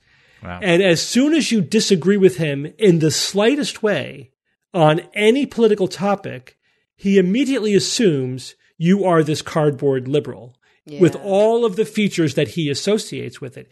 So what happens in practice is that he never actually listens to what you're saying or what you're writing. He's never really engaging with you or your actual opinions. He doesn't solicit your positions or understand them. He's just constantly arguing against this fiction that has been erected in his narrative about what this label thinks. and does and behaves, right? Mm-hmm. So that's an extreme example, but guys, back me up. That's pretty much what this guy's doing, right? We all know what we're talking about. Yeah.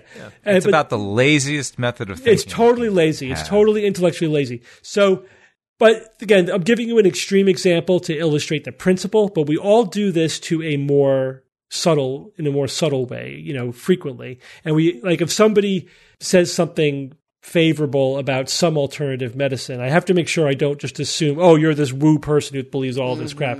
You have to just back up and, just ask people to clarify or to, don't assume that anyone believes something that they haven't explicitly said that they believe. Mm-hmm. That's a good rule of thumb right there. Rule.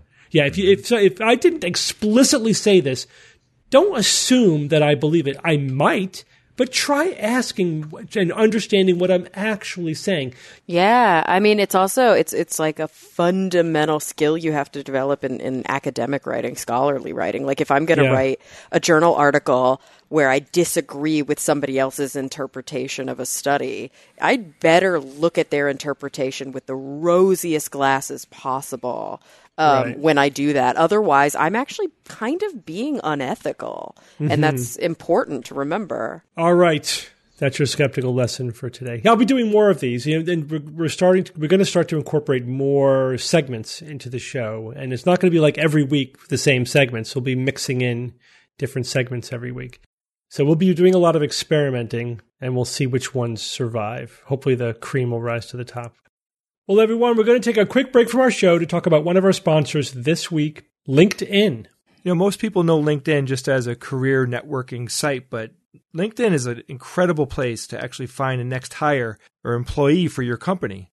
It's so much better than just putting a post up on a job board because you could actually vet the people out on LinkedIn, look at their picture, look at their resume, see all their qualifications for the job. And most importantly, 70% of the U.S. workforce is already on LinkedIn. So it's the best way to find the right person who will help you grow your business. And that's why a new hire is made every 10 seconds using LinkedIn. So go to linkedin.com/skeptics and get $50 off your first job post. That's linkedin.com/skeptics to get $50 off your first job post. Terms and conditions apply. All right, guys, let's get back to the show.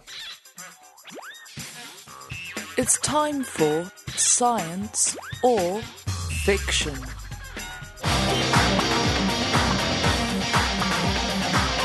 Each week, I come up with 3 science news items or facts, 2 real and 1 fake, and then I challenge my panel of skeptics to tell me which one is the fake.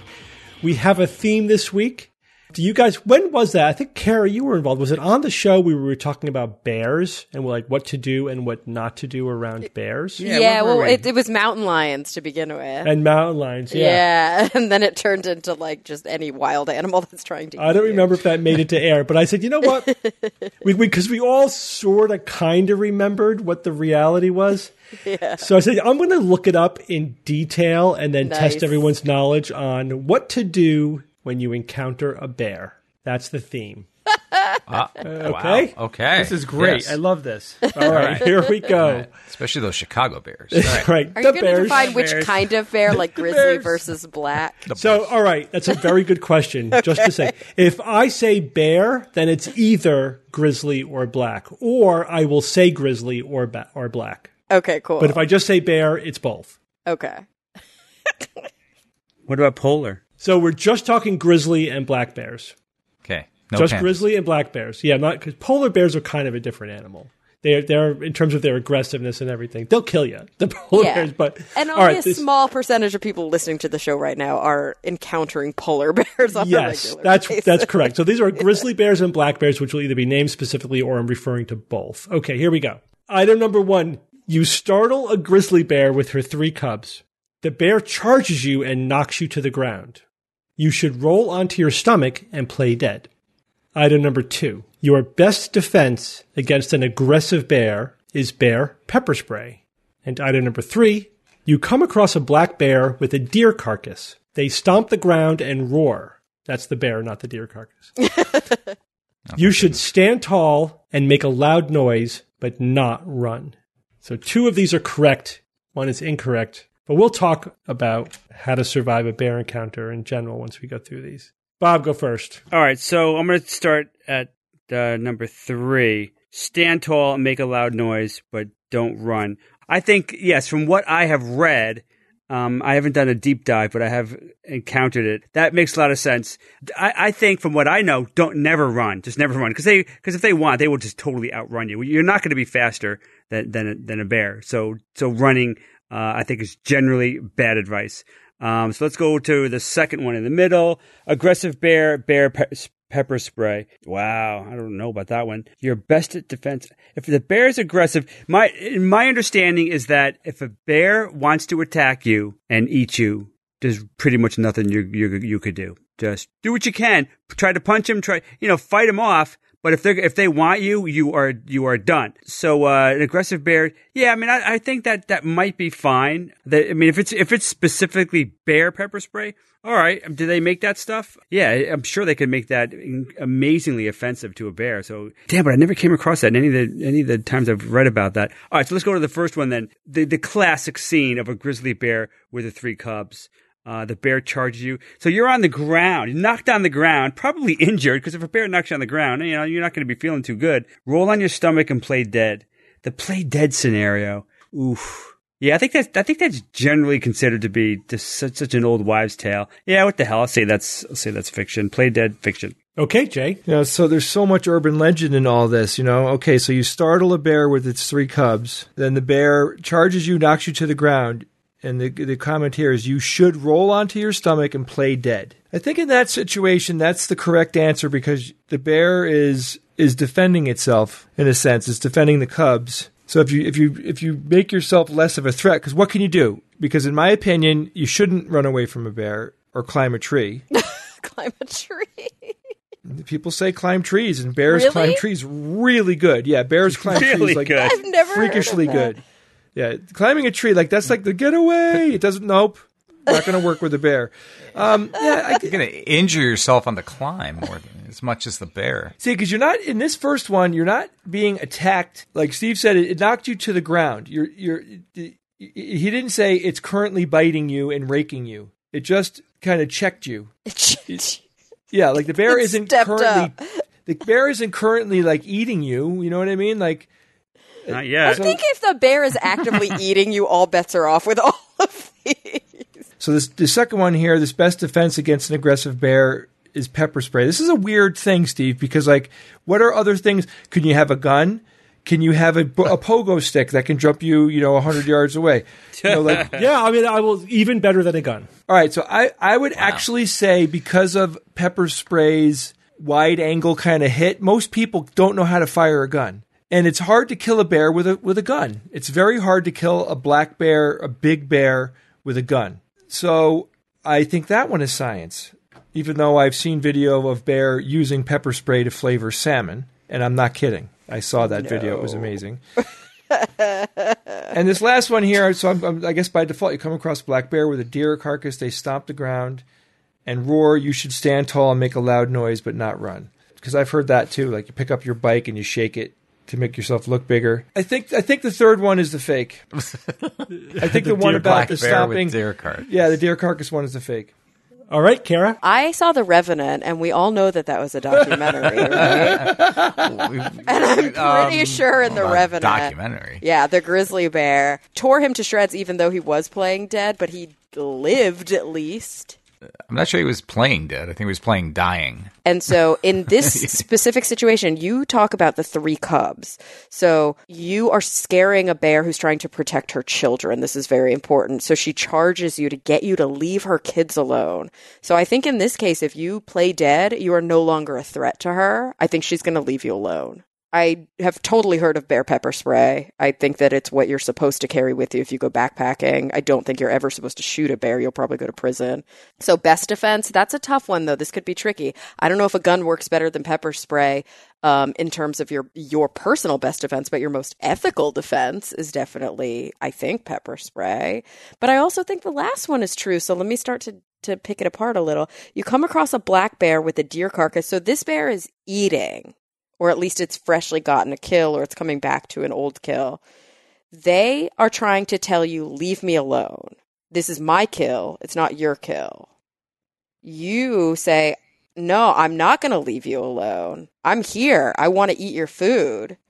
I think that it might charge you then. I think in this case, you should walk away as quickly as possible. So I'm going to say this is the fiction. And Evan. That's the conclusion I was coming to as well, Kara. The same idea is that the black bear is more, wants this food, and it's stomping in the ground and roaring to say, "This is my meal. You get away now." Now, if you go and stand tall and make a loud noise and confront it, then you're effectively provoking the bear, and you're gonna fight for its food, and it has, I think, more of a chance to want to attack you because it thinks you're taking its dinner away. So that's why I think that one's going to be the fiction. So, Bob, this is your turn to be alone. Every week so far this year, someone has been alone. Yeah, I'm not confident. You're not confident? All right, well, you all agreed on the number 2, so we'll start there. Your best defense against an aggressive bear is bear pepper spray. You all think this one is science, and this one is science. Kara, you are correct. If you are backpacking, hiking in any place where you might encounter a bear in the wild, you should absolutely have bear pepper spray on you. Every reference I read was like, well, of course you have your bear pepper spray on you. Like, it's something like a given. Yeah. Like, this is what you have. Now, this is not like the little pepper spray you have, like mace in your purse.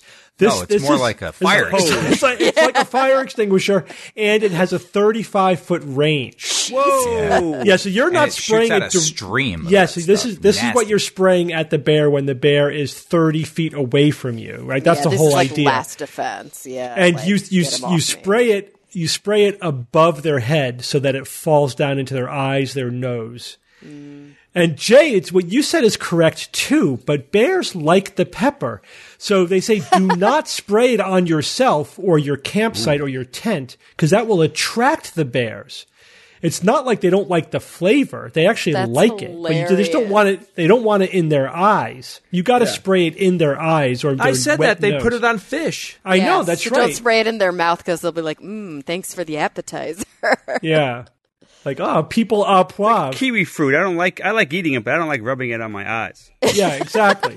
Exactly. But don't you also, you mentioned that like, it's like, have your bear pepper spray. Don't you also want to make sure that you have a bear box too, like a small bear container, because they're completely smell proof and you carry it in your backpack? The last thing you want to do is have basically a food lure. Absolutely. Of your food. So the other recommendations for safe hiking in bear country is don't have anything that would attract the bear. That means no food that they could smell. And when you're making camp, hang up your food in a tree. Don't put it in your tent. Bag it up.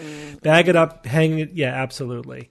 So I'm seeing bear pepper spray online for $50. So I think if you're, probably worth it. $50. Totally worth it. Yeah, let's weigh the risk-benefit analysis here. All right, let's go back to number 1. You startle a grizzly bear with her 3 cubs, right? The classic scenario. The bear charges you and knocks you to the ground. You should roll onto your stomach and play dead.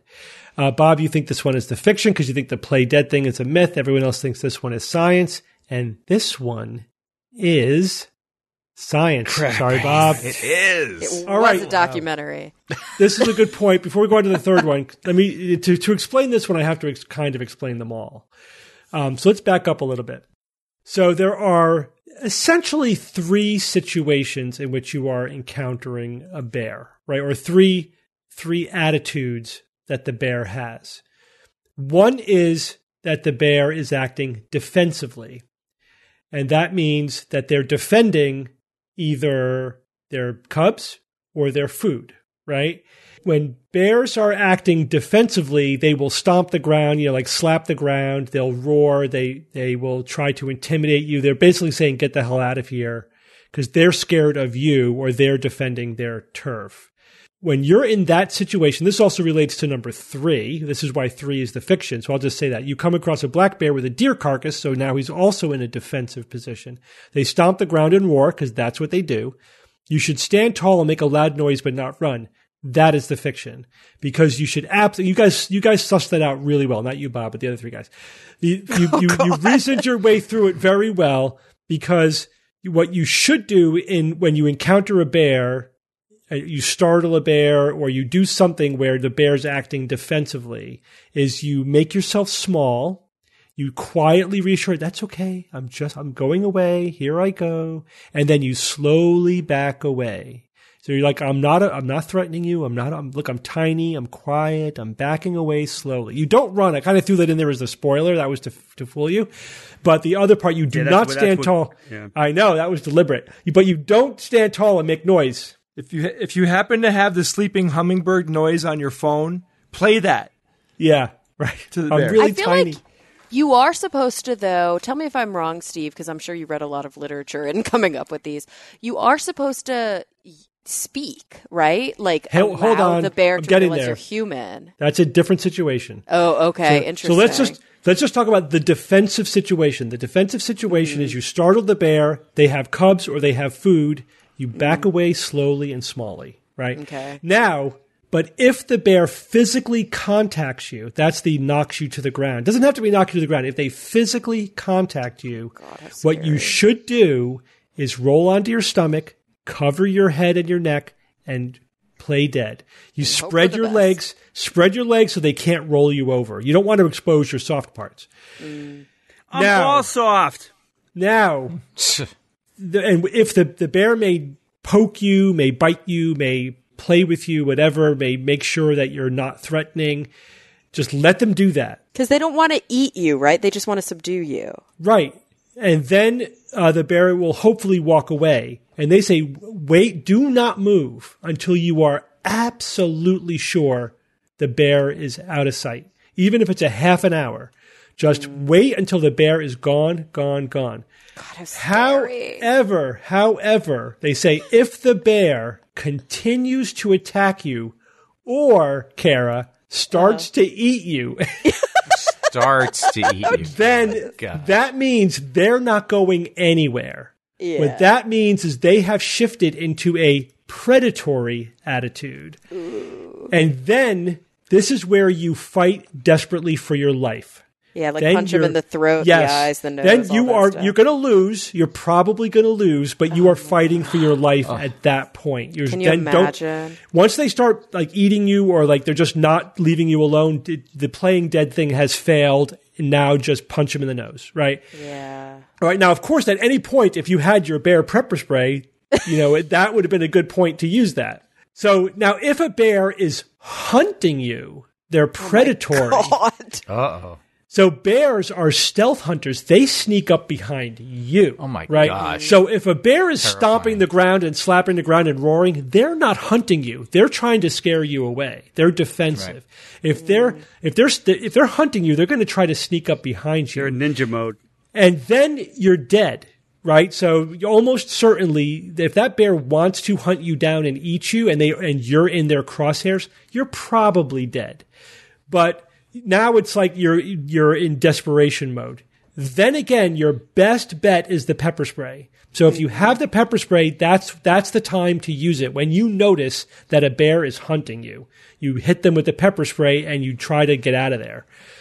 Don't just turn and run though, because then there's the bears run twice as fast as people. They will just run you down and kill you. Do not climb a tree. Bears love it when their prey goes into trees. It's like going down a dark alley with a big chain fence at the end of it. They actually like throwing either other bears or prey out of trees in order to kill them. That's one of their hunting strategies. Yeah, let gravity do the work. Yeah. They also prefer attacking prey that's above them in a tree, especially other bears, because it's hard to hunt to fight down from a tree. It's actually really so they're at an advantage when they're on the ground and you're in a tree. They like it. So don't think you're going to get away by climbing a tree, and don't make yourself a deer and just turn and run. Yeah. But yeah, I'm picturing a bear chasing you and like, all right, I'm going to get this mother. The guy climbs a tree, and I see the bear slowing down. Like, yeah, okay, I can take my time now. I'll just roll over there. Yeah. Don't have to rush. He's dead. He's got nowhere to go. So these are now the two least likely scenarios that you are going to encounter. A defensive bear, because you startle it with a carcass or cubs, or a predatory bear, because they don't generally hunt people, but if they're doing it, it's because they're desperate or whatever. You look tasty, who knows? Yeah, it's probably because of climate change or habitat loss. Maybe. It's It's because something we did. The most likely scenario in which you are going to encounter a bear is just there are bears in the environment where you are. They are neither defensive nor predatory. Want your garbage. That is the situation where you want to be loud. You want to be human. Yes. So that they say travel in large groups. And the one reference actually said there's never been a reported attack of a bear on a large group of people. Yeah. It's almost always single people, lone people. So if you're going to be traveling in bear country, travel in groups. But what if you don't have any friends? And travel with don't go hiking in Yellowstone alone. Yeah, then talk loudly or sing. Yeah. Because bears will hear you coming and they will get out of your way. Because they don't want to deal with you. They are afraid of people. They want to get out of your way. So just give your greatest risk is startling them. So you won't startle them if they hear you coming a mile away. Now be careful if you're near a river, because the river will be masking noise. So you got to be louder if you're near a river.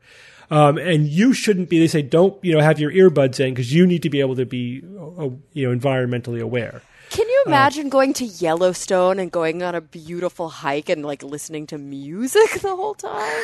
Yeah. Why would you do that? I can't imagine that, but that's not a good thing to do. And again, teenagers. If a bear's just curious about you, like you encounter a bear in a field and they're not defensive, but they're not hunting you. They're just like, oh, I wonder what that is over here. And they start to get close. That's when you make noise, stand tall. So you say, get out of, you yell at the bear. You say, get the hell out of here. If they then start to become threatening, then you break out your pepper spray. But other than that, you just sort of just yell at the bear and try to get, and then you'll scare them off. They should be afraid of us. That's right. And most wild bears are, because their only experience with humans has been threatening experience. Right. Now, there was actually a study that one of the websites I was reading referenced that said that that showed that people who defended themselves with guns actually had more mauling damage than people who defended themselves with pepper spray. Whoa. So Jay's correct that most people are probably not going to take down a bear with a single shot, and you're just going to piss it off. Yeah, because it knows it's coming from you. Yeah. Yikes. And I know there's probably hunters out there going, I'd take it down with a gun. Okay, sure you would. Fine. If you are confident, like if you're a hunter and you're confident, then great. That's good. But we're talking statistically, like your average schmuck, you're probably, don't be confident because you happen to have a gun on you. Well, especially also, am I grizzly wrong? bear. They're hard to take down. You go to jail if you kill a grizzly bear? I don't know. I don't think so. I mean, I think you might get a fine if it wasn't hunting season and, Yeah, but I don't even think you can hunt grizzly bears, can you? I don't know. But if you were defending your life, I don't know I didn't get into that aspect of the legality of defending yourself by killing a grizzly bear. But so don't be overconfident because you have a gun.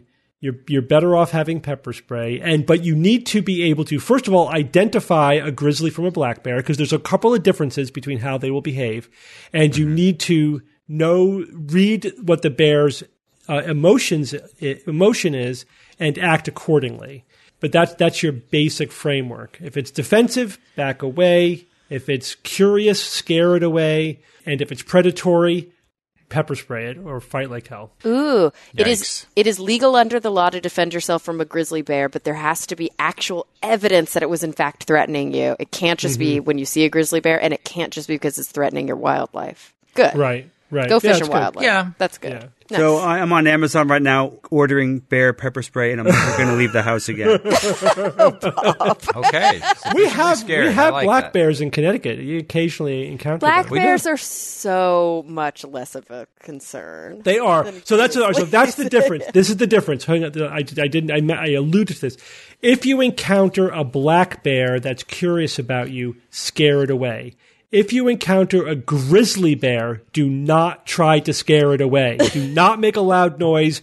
Do not try to intimidate it, because they will go, oh yeah, and they'll come over there and F you up. Yeah. Grizzly bears, you always back away quietly and just hope that they don't have an interest in you. Black bears, you could yell at. Grizzly bears, never yell at. What about brown a grizzly bears? bear. Brown bears are supposed to be much more aggressive. Now, why are you complicating my story? Another what about those polar variable, bears? What about Jay? sun bears? Bugbears. Have you guys Bug ever bears, seen a sun bear? Teddy bears? Water There's teddy bears. Have you guys ever seen a sun bear? No. I've seen at the zoo. Yeah, aren't they It's a cool? real thing. They're Look it up. Southeast They're Asia. adorable. Yeah. Yep, Asian. They're amazing. There you go. So now I've saved your life. Thank you. And those are the bare necessities. Yeah. Good work, No, Steve. he did not. All right. Evan, give us a quote. Instead of being afraid of that darkness, we should bring everyone to the edge of it and say, look, here's an area that needs illumination. Bring fire, torches, candles, anything you can think of that will cast light. Then we can lay down our foundations and build our great buildings, cure diseases, invent fabulous new machines, and whatever else we think the human race should be doing. But first of all, we need some light. And that was written by Eugenia Chang, who's a category theory mathematician and the author of the book How to Bake Pie, as in the number pi. P.I. How to make pie. P.I. Right. Like for Pi Day. Not P.I.E. Correct. Thank you, Evan. You're welcome. Thank you guys for joining me this week. Thanks, Steve. Thanks, Steve. Sure, man. And until next week, this is your Skeptic's Guide to the Universe. Skeptic's Guide to the Universe is produced by SGU Productions, dedicated to promoting science and critical thinking. For more information, visit us at theskepticsguide.org. Send your questions to info@theskepticsguide.org. And if you would like to support the show and all the work that we do, go to patreon.com/skepticsguide and consider becoming a patron and becoming part of the SGU community. Our listeners and supporters are what make SGU possible. And remember that today's show is brought to you by KiwiCo. KiwiCo creates super cool hands-on projects for kids of all ages that make learning about science, technology, engineering, art, and math fun. And you know what? KiwiCo is offering the Skeptic's Guide to the Universe listeners the chance to try them for free. To redeem this offer and learn more, visit kiwico.com/skeptics.